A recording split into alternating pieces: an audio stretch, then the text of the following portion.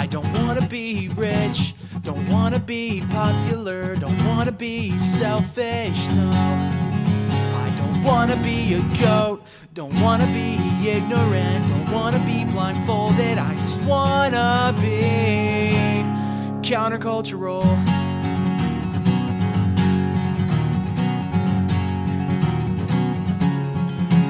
I don't wanna be violent, don't wanna have a vendetta, don't wanna be vengeful, no. I don't wanna be a soldier, don't wanna be militaristic, don't wanna help that cycle, I just wanna be a countercultural pacifist.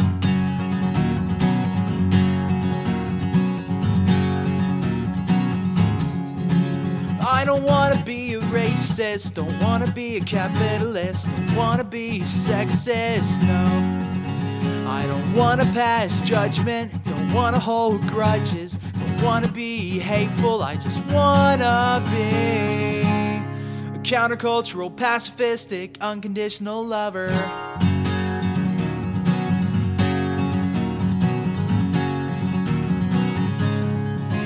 I don't wanna shop at Walmart, don't wanna grow Monsanto, don't wanna drink Coca-Cola, no. I don't wanna burn petrol, don't wanna eat perfect fruit, don't wanna feel guilty, I just wanna be a countercultural, pacifistic, unconditionally loving organic gardener. I wanna be authentic, I wanna be radical, I wanna be optimistic, honest, beautiful, I wanna be humble, I wanna be progressive, I wanna be open, an inspiration, I wanna be like John Wesley, or Sarah Major, or Anna Mao, I wanna be like Martin Luther, or Martin Luther King Jr., like Santa Claus, Johnny Appleseed, Dirk Williams, or Gandhi, Alexander Mack, John Klein, George Fox, or Jesus Christ, but mostly, I just wanna be me.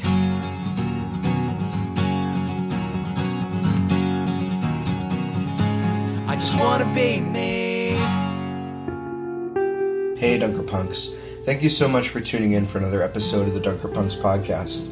I'm Emmett Wachowski Eldred, one of your hosts. In today's episode, we're excited to bring you a message from Nolan McBride. Nolan is a student at Manchester University in Indiana, and he's originally a member of Union Center Church of the Brethren, which is also in Indiana. But Nolan is studying for a year in the United Kingdom, and that's where he recorded today's episode. Nolan's episode is all about his search for a faith community to call home while he's studying abroad. There aren't any churches of the Brethren in the United Kingdom.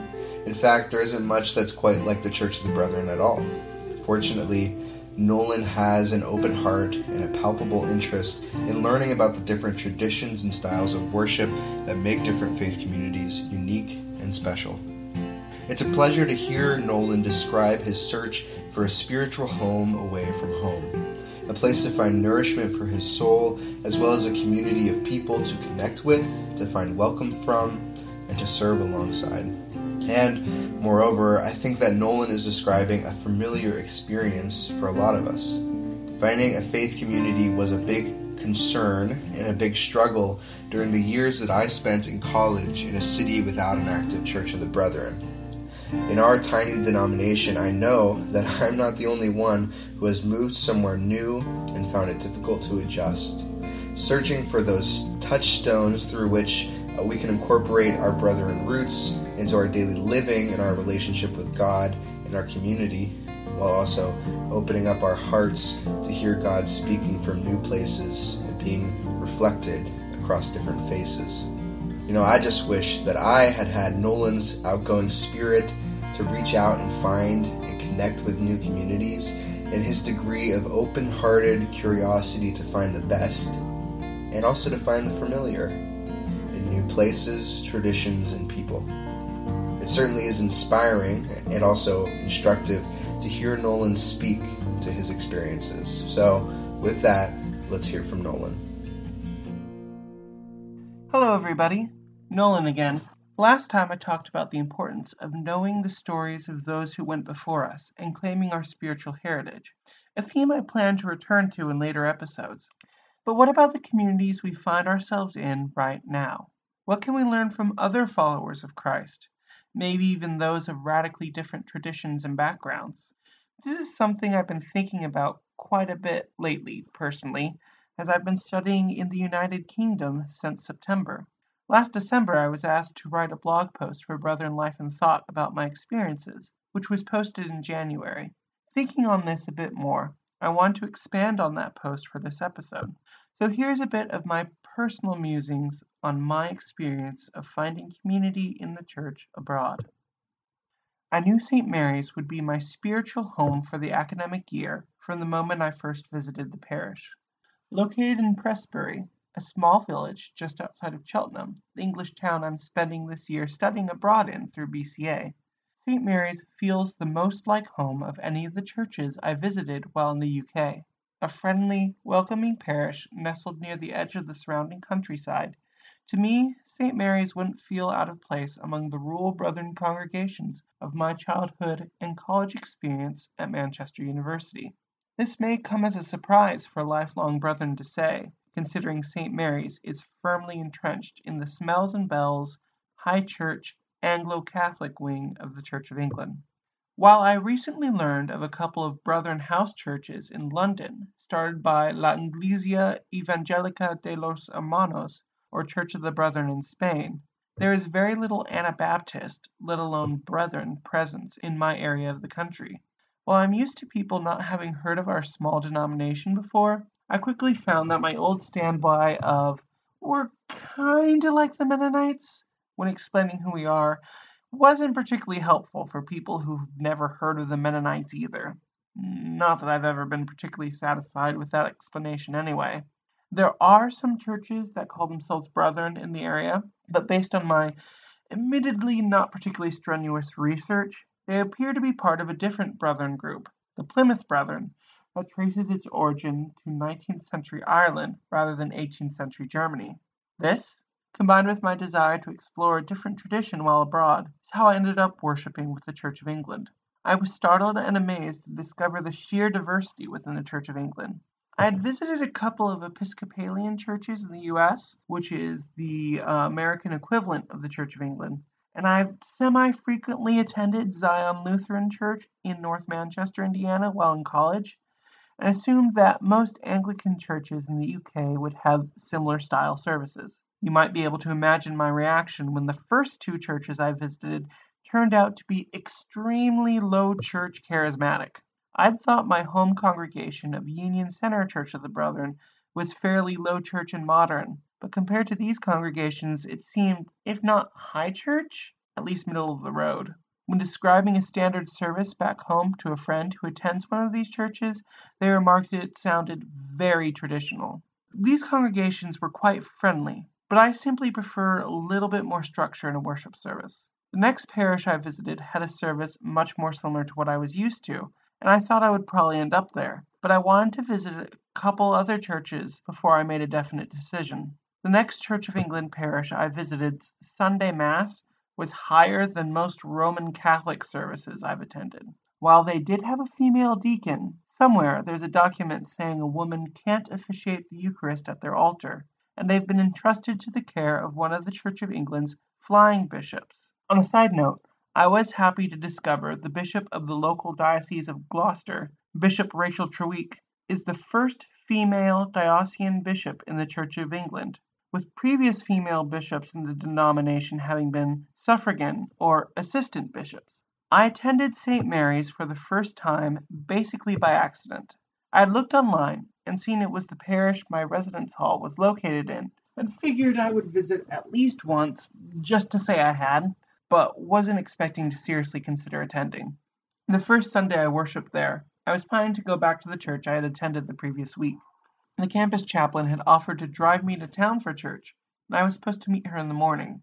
However, I set my alarm for p.m. instead of a.m., and just missed her. By the time it would have taken me to walk where I was planning to go, the service would have already started. On the other hand, I recalled seeing St. Mary's service was to start half an hour later, which would give me plenty of time to walk to the church and introduce myself before it started. While walking through Prestbury to the church, I was struck by how much the surrounding area reminded me of the small Indiana farm towns in which I had grown up. I met with a variety of friendly faces. I knew when I sat in the pew before my first service that I would be coming back to this parish. One of the first things that struck me when visiting St. Mary's for the first time is the sheer age of the community, with the church vastly predating both the United States and the Church of the Brethren. The building itself, while altered and changed many times over the centuries based on the needs of the congregation and religious policies of the nation's rulers, is medieval, dating back to the 13th century. Its current interior appearance owes much to the Victorians, who extensively renovated the building and made some much-needed repairs in the 1860s.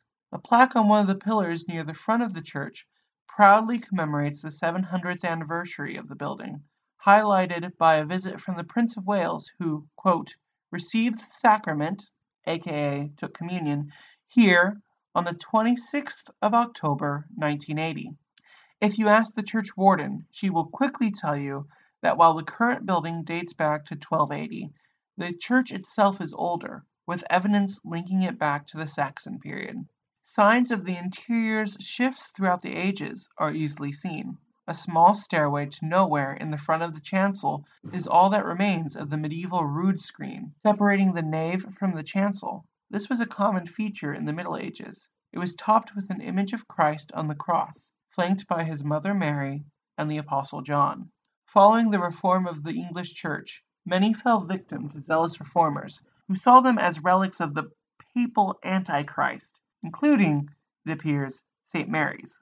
Much more recently, a modern rood beam has been placed where the medieval screen would have been. The church's stained glass windows are a mixture of Victorian and modern. The pews, choir stalls, and organ also date from the Victorian era. The organ pipes were moved from a chamber on the north side of the chalice to high on the west wall, with the chamber now serving as a gathering place for tea, coffee, sherry, and biscuits, what us Americans would call cookies, after the service.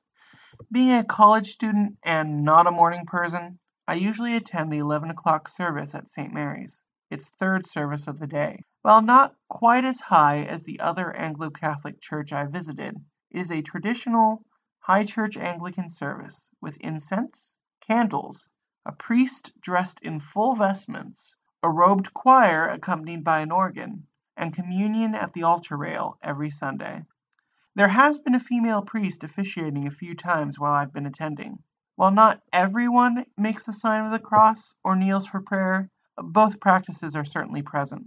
The congregation for this service tends to skew older, though there are two other Sunday services, an 8 o'clock spoken Eucharist, which I attended once and is very similar to the 11 o'clock service, except without choir and music, and the 9:30 Celebrate service, which I have not yet attended, but, as I understand, is more contemporary and tends to attract young families.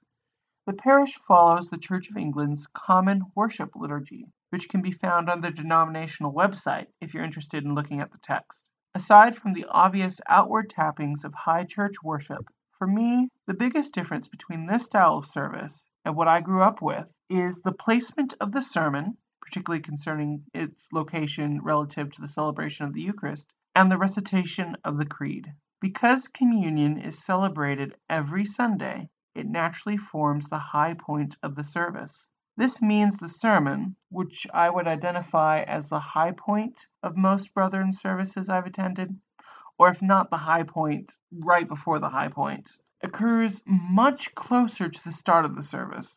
This means the sermon, which I would identify either as the high point or very close to the high point of most Brethren services I've attended, occurs much closer to the start of the service than I'm used to. Also, there are usually 3 or 4 scripture readings from throughout the Bible each service, rather than focusing on a single text. Granted, they are related in theme and topic, and the priest usually only focuses on 1 or 2 of them for their sermon. One part I still debate with myself about is the recitation of the Nicene Creed at the start of the Eucharistic portion of the service. Dating back to the 4th century and the earliest church councils following the legalization of Christianity in the Roman Empire, this formula lays out what most would see as the foundations of the Christian faith. Far from a dry relic of the past, it plays an important role in the faith and theology of many Christians around the world. Just for some context as to how important it is, the original text decided on by the council states the Holy Spirit, quote, proceeds from the Father. In the 11th century, the Western Church added the filioque, or the words, quote, and the Son, to this section of the Creed.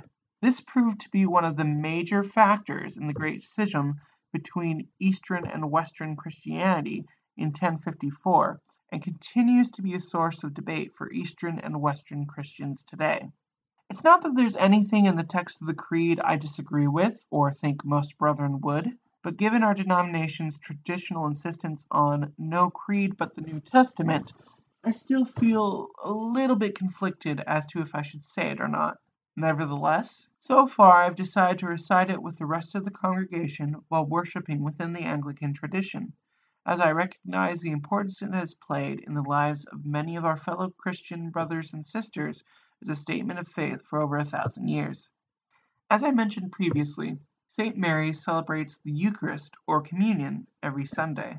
Not only that, but a Eucharist service is held most days of the week, so parishioners have the option to partake in the body and blood of Jesus almost every day if they so choose. This is markedly different than my experience at Union Center or Manchester Church of the Brethren, where I would estimate we have communion 3 to 5 times a year maximum. I've probably had communion more times in the last few months than I have in the last several years. Of course, one of the reasons why this is probably has to do with the logistics of arranging a love feast service, something I'm personally trying to do with a group of interested friends at the chapel of the University of Gloucestershire. But there are other reasons as well. Growing up, I was told one of the reasons we brethren don't have communion more often is a concern that this sacred ritual of our faith would become monotonous, losing its significance and become something we do without thinking. To an extent, I can see this perspective. There have certainly been times when I've come to the altar distracted and not fully in tune with the significance of what I'm doing. I still can't help but mentally complain about the taste of the communion wafer, and sometimes rush to finish it before the priest or servers come around again with the wine. But on the other hand, I've grown to appreciate this regular opportunity to partake in this important ritual of the Church. It will definitely never replace Love Feast in my heart, but I find it an equally beautiful and valid way to do this in memory of me. I've not really discussed it with the priest or other members of the parish, but I would imagine St. Mary's has a different Eucharistic theology than what I was raised with. Anglicanism historically has been a bit fuzzy and flexible about its official explanation of what happens when the priest consecrates the bread and wine at the altar. Official documents from the Reformation denounce the Catholic doctrine of transubstantiation, and in some places seem to reflect a more symbolic, memorialist approach similar to what I was raised with. But they were also flexible enough to allow for the belief that once it is consecrated, the bread and wine literally become the body and blood of Jesus. Being Anglo-Catholic, St. Mary's most likely holds to that later view, though I haven't actually discussed it with anyone from the church to be sure. Personally, I've come to be less concerned with exactly how or in what way the communion bread and wine become the body and blood of Jesus, and instead focus on the significance and meaning of the rite. Regardless, the bulletin at every service at St. Mary's clearly states that all who are able to take communion in their own churches are welcome to do so here. The priest will offer a blessing for those who would prefer it. There was a baptism during the 11 o'clock Eucharist service just a couple weeks before I wrote this script. It was the first infant baptism I've attended, and an interesting experience coming from an Anabaptist background. I didn't realize this would be happening, as most of the baptisms I've seen announced in the notice sheet happen on Sunday afternoons, separate from the main services. Naturally, I was a bit surprised when I arrived that Sunday to find the church fuller than usual and the pews near the chancel, where I usually sit, filled with friends and family members of the infant being baptized that day.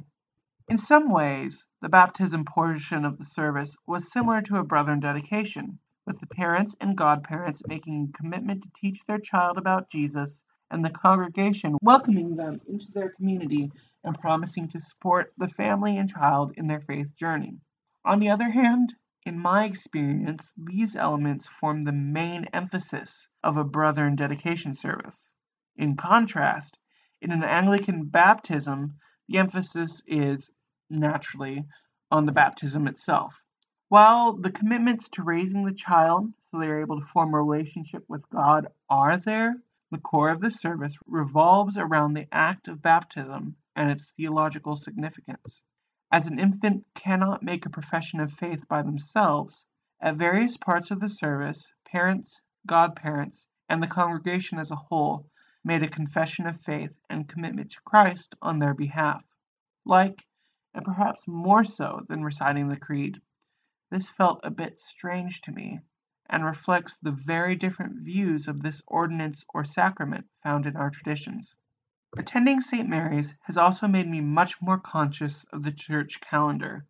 The Church of England maintains the traditional Western liturgical calendar, dividing the year into various seasons, usually marking different aspects of the life of Jesus or the Gospels. As I wrote this, we had just recently celebrated Candlemas, which commemorates the presentation of Jesus at the temple, and for the Church of England, marks the end of the Epiphany season. The holiday gets its name from the fact that traditionally candles were blessed on this day, and we held lighted candles as part of the service. By the time I had recorded this episode, we had just passed Ash Wednesday and entered into Lent.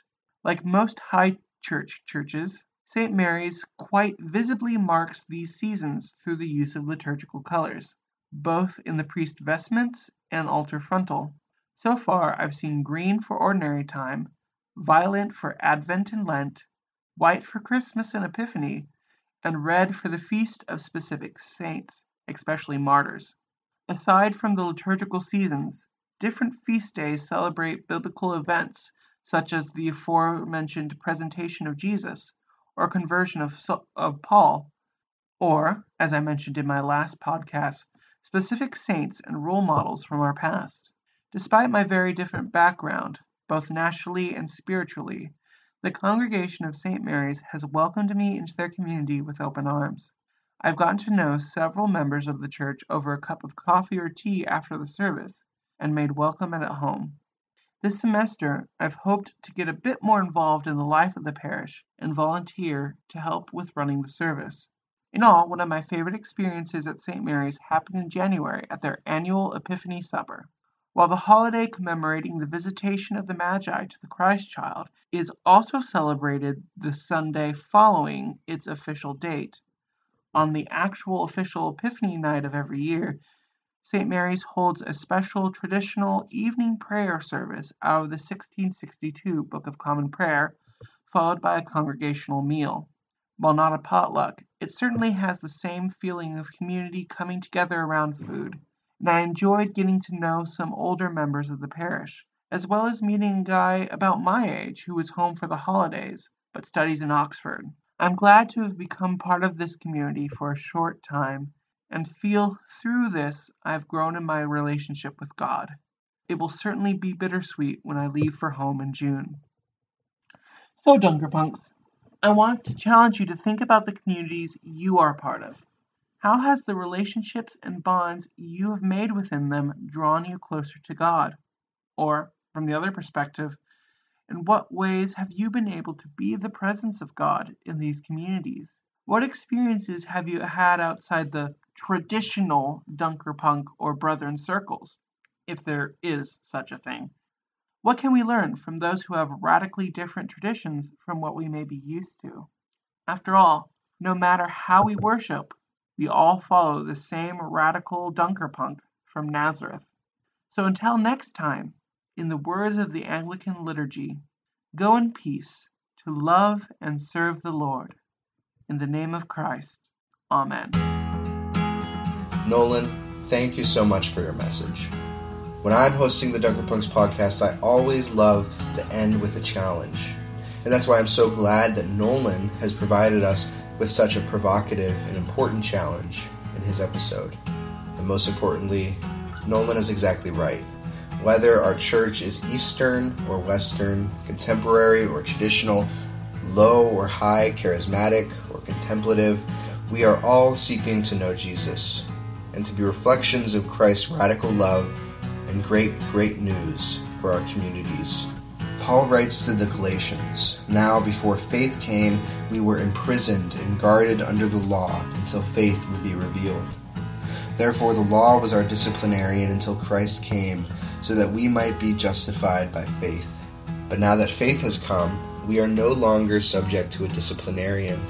For in Christ Jesus you are all children of God through faith. As many of you as were baptized into Christ have clothed yourselves with Christ. There is no longer Jew or Greek. There is no longer slave or free. There is no longer male or female. For all of you are one in Christ Jesus. And if you belong to Christ, then you are Abraham's offspring, heirs according to the promise." What a joy it is to belong to Christ. And what an honor to be part of a family of faith that stretches far and wide. And how humbling to be part of this community's sacred and joyous mission to love each person as warmly and as openly as God loves us. I just want to say one more time, thank you so much for tuning in for another episode of the Dunkerpunks Podcast. The Dunkerpunks Podcast is produced by a team of contributors who live around the United States and, like Nolan has shown us, are actually producing episodes from all around the world. If you want to get involved, if you want to learn more about the Dunkerpunks Podcast, you can always do so by going to arlingtoncob.org/DPP or by going to dunkerpunks.com. And please be sure to follow us on social media too. Our handles on Facebook, Twitter, and Snapchat are all DunkerpunksPod, and you can also reach out to us and communicate through email by emailing dpp@arlingtoncob.org. And lastly, I will just add that our community, our podcast is growing, which is awesome. But with more content, with a larger community, with new listeners, comes extra expenses, comes extra need for support from our community. So if you want to donate, if you want to join our team as a volunteer contributor, or if you just want to find out another way that you can help out the Dunkerpunks Podcast, be sure to contact us. We're always looking for people that can help us in creative ways. So one more time, our email is dpp@arlingtoncob.org, or you can connect with us through social media @DunkerpunksPod. Thank you so much to Nolan McBride for putting this episode together, and additional thanks to Jacob Kraus for our Dunkerpunks music, to Kevin Schatz for audio editing, and to Suzanne Lay, who is our executive producer. I'm Emmett Witkowski-Eldred, and I'm one of your hosts. Thank you again so much for listening. Stay tuned, and we'll have another episode of the Dunkerpunks Podcast in a couple of weeks.